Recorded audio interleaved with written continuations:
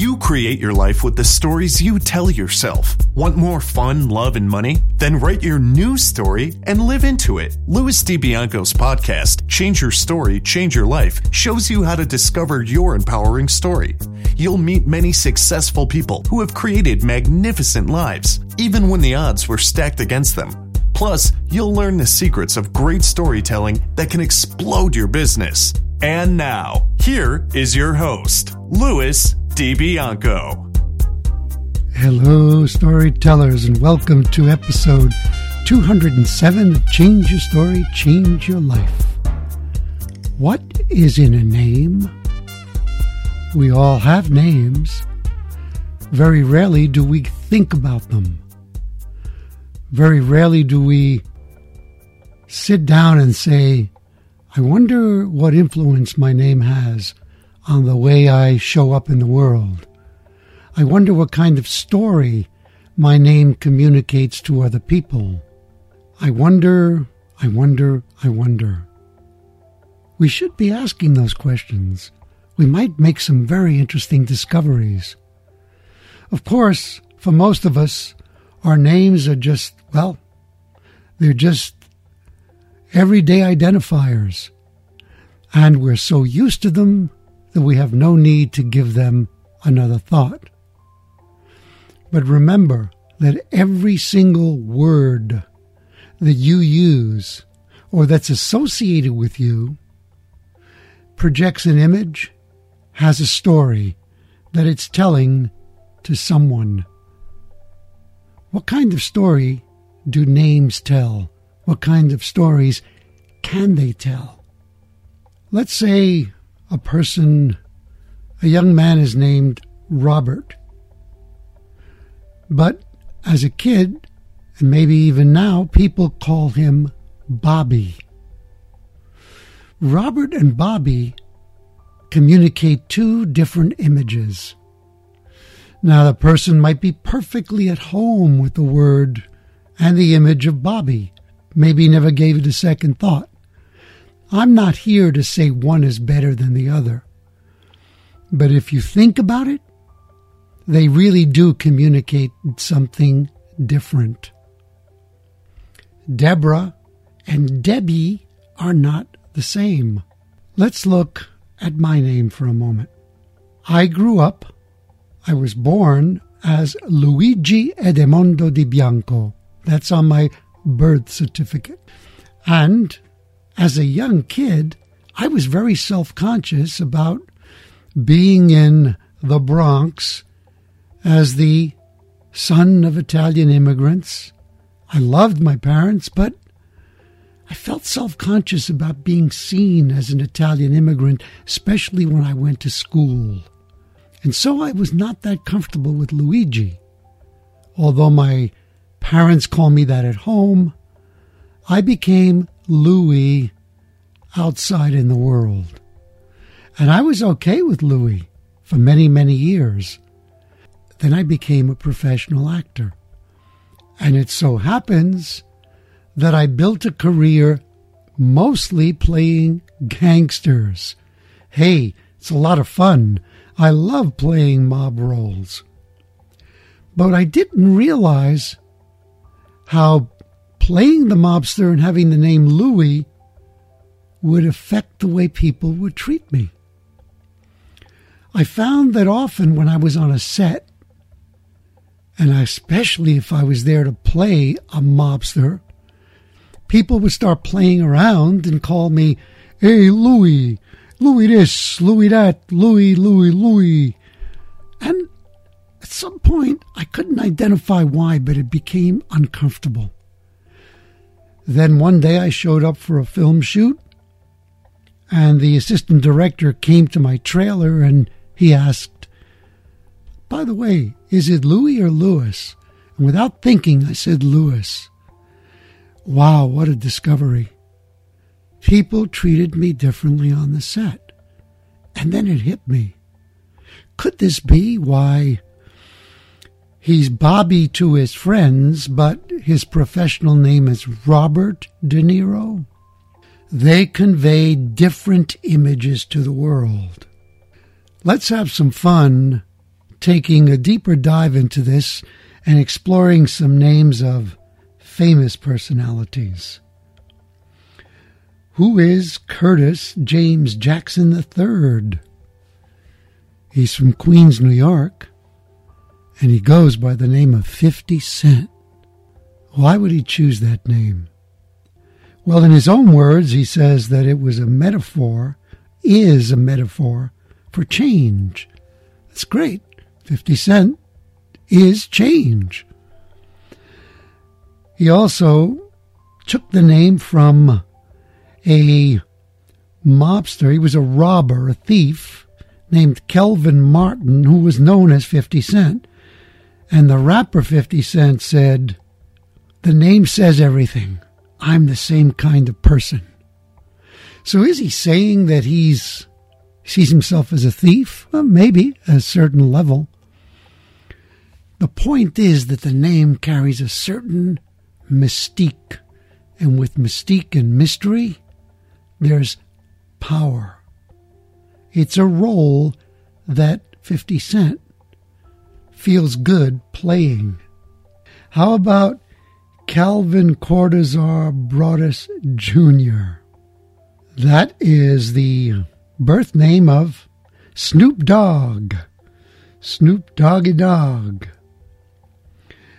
Apparently his mother called him Snoopy because he liked the cartoon Peanuts. And, of course, Snoopy is a dog in the Peanuts cartoon. But there's more to this. When he went to Jamaica and he started studying the Rastafarian movement, he took the name, or he changed the name Snoop Dogg to Snoop Lion, which is the Lion of Judah. It's also the name for Haile Selassie, who is worshipped by Rastafarians. So the image of Snoop to Snoop Dogg carries much more of a meaning and a mystique and a character than we may first realize. It's catchy. It certainly works. It makes us laugh. We find it cute. But I suggest that there's much more to it than cuteness. How about O'Shea Jackson Jr., otherwise known as Ice Cube, from South Central L.A.? Apparently his brother threatened to slam him into a freezer and pull him out when he was an ice cube. But you see, it may be a very negative and scary image, but he obviously saw something in it that attracted him. That name, too, carries a certain mystique. It's a name that in a way says, don't mess with me, 'cause I'm an ice cube. I'll freeze you, man. There's many, many things you can read into it, but he wears it comfortably. You see, it becomes a character, a persona. And especially when you choose the name, you'd better bet that that persona is something that you are probably conscious of and that makes you feel a certain way. And everything is about how we feel. If we feel lousy about ourselves, that's how we come across.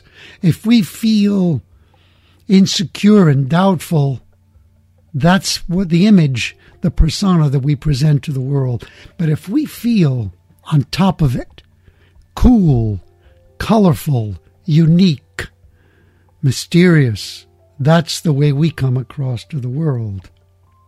Andre Ramel Young, otherwise known as Dr. Dre. Cool name, Dr. Dre.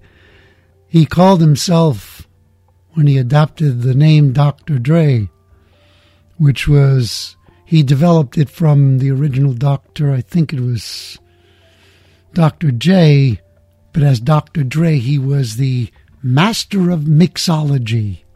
It's a certain image.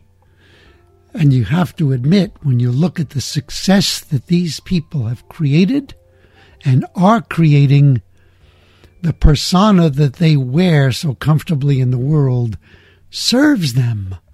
Does the name that you carry serve you? We'll come back to that. What about Lady Gaga? Lady Gaga. Love that name. Lady Gaga, Stephanie Joanne Angelina Germanotta became Lady Gaga from Radio Gaga. There's a lot of controversy about how she got the name. But obviously, it was something that rang true for her, that helped her to live into her image, much more so than Stefani Joanne Angelina Germanotta, which is a beautiful name. And Madonna Ciccone. Of course, Madonna is wonderful too, because the name alone, Madonna, has a religious connotation. It's perfect for the persona that Madonna the singer created, because she's all about sexuality, and she so comfortably and beautifully slipped into the persona of the bad girl, the one who flaunts her sexuality, the one who is comfortable with people thinking whatever they want of her, because she, as a woman, knows who she is. And to challenge the image of the Madonna we associate with purity, I think is just fabulous. It takes courage. It takes confidence. Think about the confidence and courage it takes to adopt a label that people can laugh at, that people can criticize, and they will, that people can abuse, that people can denigrate, but that you feel strongly about it, and then it brings you strength. That takes courage and unshakable confidence. So let's talk about the labels that you wear. Am I saying that you should change your name? No, not at all.